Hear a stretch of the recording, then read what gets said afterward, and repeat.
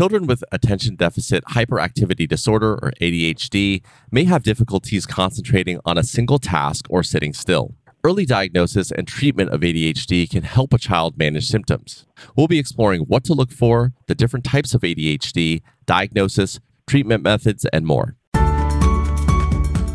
This is Children's Health Checkup, where we answer parents' most common questions about raising healthy and happy kids. Let's talk about it with our expert, Dr. Angela Canis, a neuropsychologist at Children's Health and assistant professor at UT Southwestern.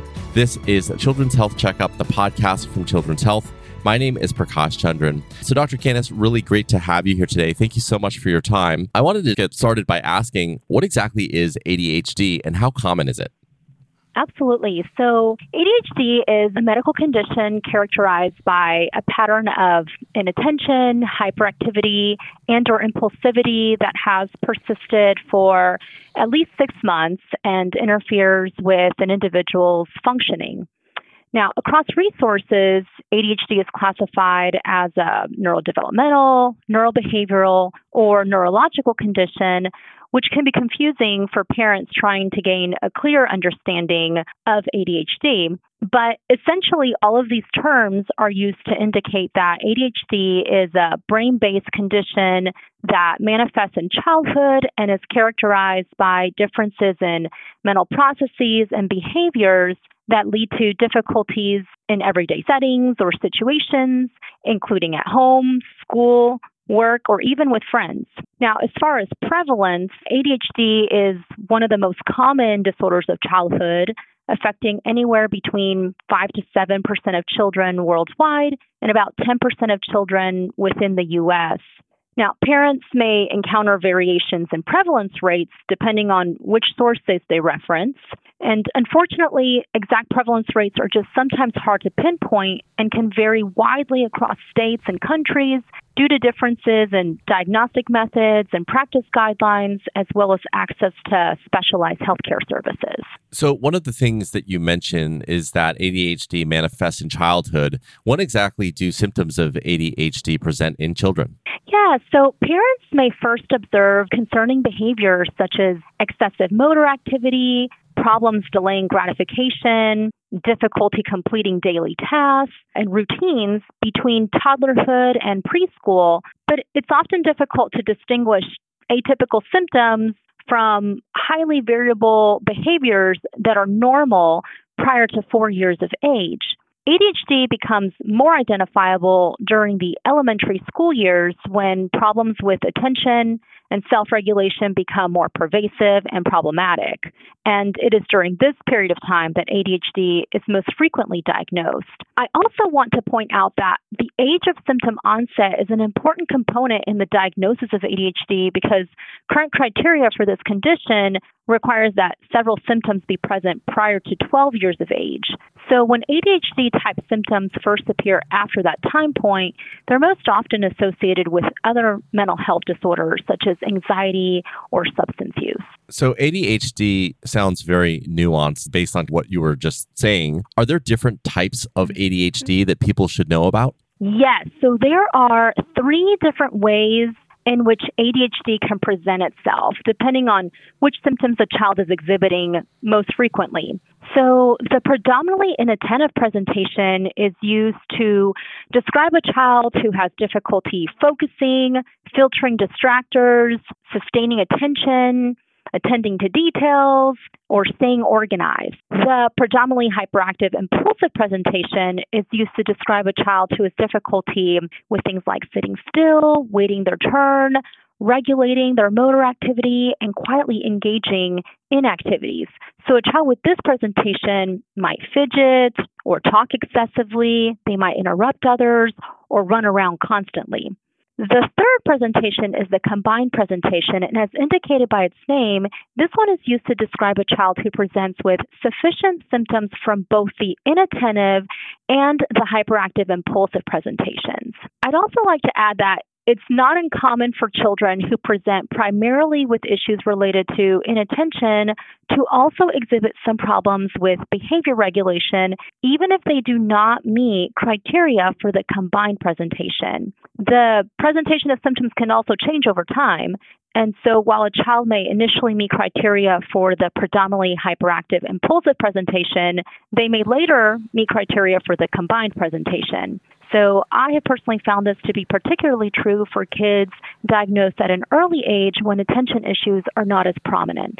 Okay, so you mentioned some of the different presentations there. So it leads me to ask the question, if a parent is witnessing some of those presentations or signs in their child, what should they do? That's a really great question. So a lot of parents are inclined to reach out to their child's teacher for guidance.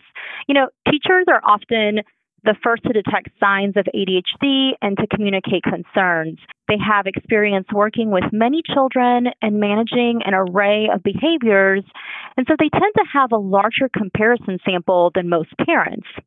However, most teachers are not formally trained in the diagnosis of ADHD, so while teachers are a great source of information, parents should discuss their concerns with their child's medical provider. A primary care provider, such as a pediatrician, may want to conduct a medical exam, including things like vision and hearing testing to rule out other possible reasons for the behaviors.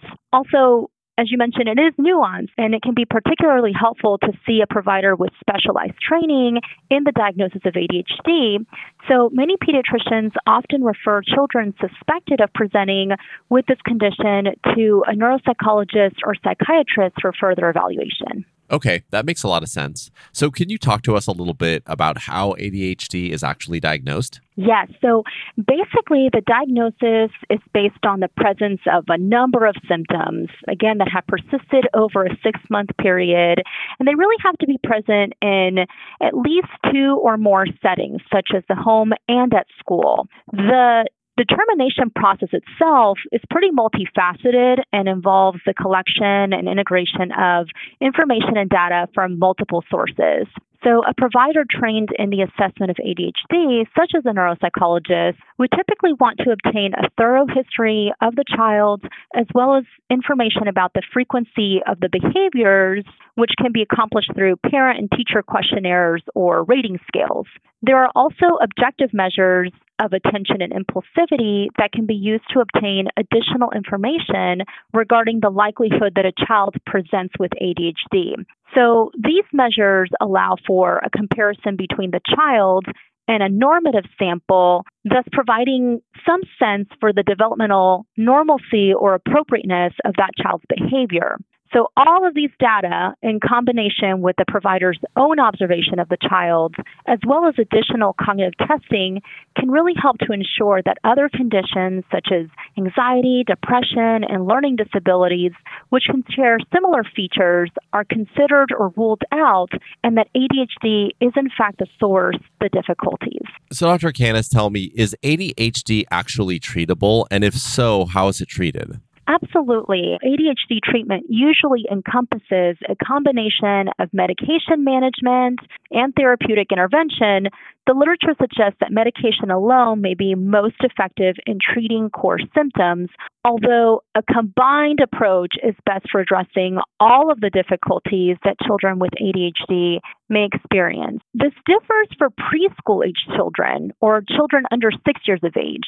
A large follow-up study on children within this age group actually revealed improvements in core symptoms with medication, but the effect size or the strength of the relationship was smaller and adverse side effects were more common.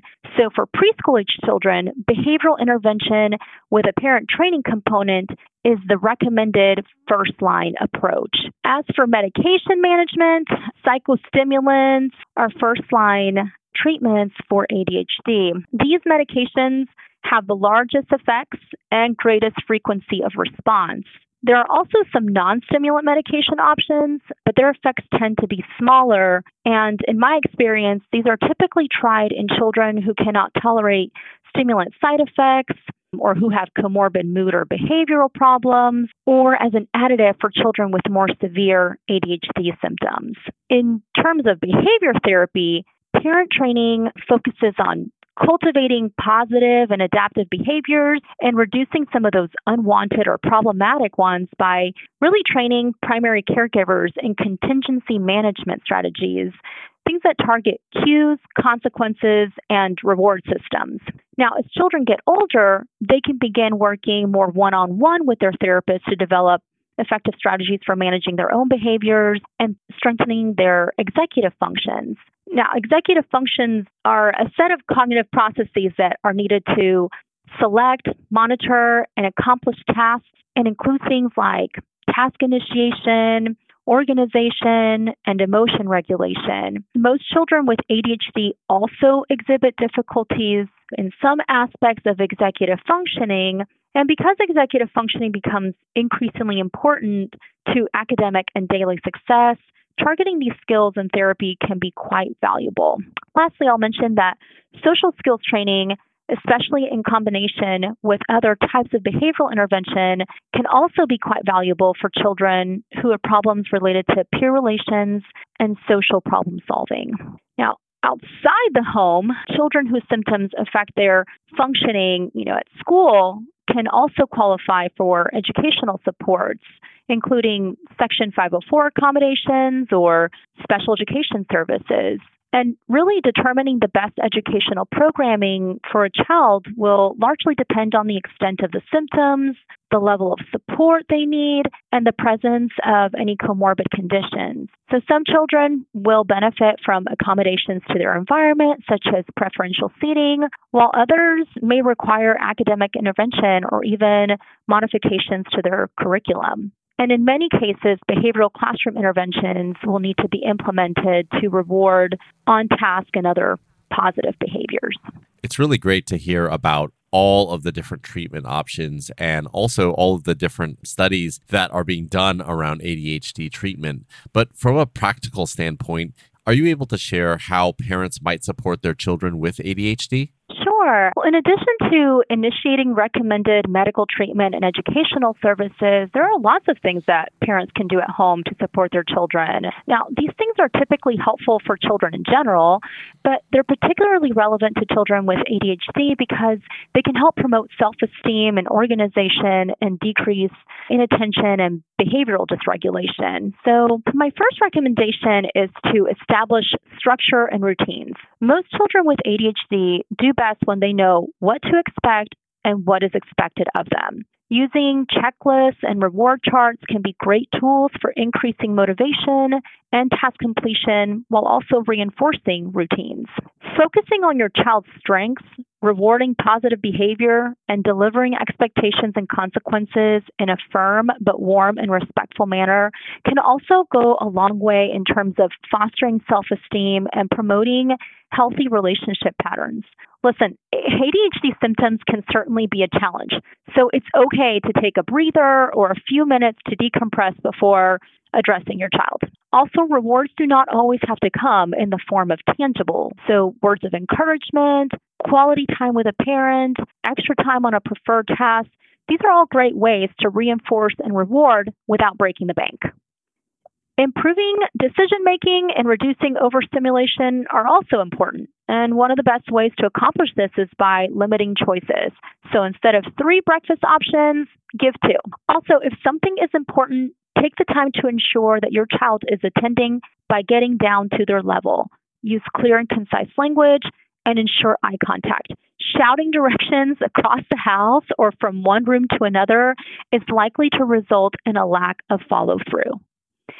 Lastly, promote a healthy lifestyle through nutritious food options, physical activity, and good sleep habits. While sugar doesn't cause ADHD, it can lead to bursts of energy that can amplify your child's symptoms. Free play is also a great way to redirect and release that excess energy. Structured activities are good for promoting self-discipline, while team sports can help foster peer relationships. Lastly, sleep can affect concentration, learning, and mood. So setting boundaries around screen time and ensuring that your child gets sufficient sleep are key. I'll point out that unlike adults, most children require more than 8 hours of sleep. In fact, children between 3 to 5 years of age require 10 to 13 hours, while children who are between 6 and 12 years of age require between 9 to 12 hours. Some teenagers do well with 8 hours, while others need 10. Yeah, those are some really helpful tips. Are there any final pieces of advice that you can offer to parents whose children have ADHD or are showing symptoms? Well, my number one recommendation is just to seek help. Even if your child does not meet criteria for ADHD, consulting with experts can lead to helpful resources, strategies that can be implemented to help alleviate problematic behaviors. Addressing issues later can also have long-term consequences on your child's self-esteem, social relationships, and academic achievement. Along the same lines, I recommend that parents ask all the questions when they consult with experts. As with many other things, knowledge truly is power when it comes to making medical and educational decisions and advocating for your child. I'll end with saying that it is also absolutely normal to have questions or concerns about medication. Although the field of pharmacology has come a pretty long way in terms of treatment options for ADHD, parents need to feel comfortable and well-informed about all options for helping their child. Well, Dr. Canis, I think that is the perfect place to end. Thank you so much for your time today. Absolutely. Thanks for having me.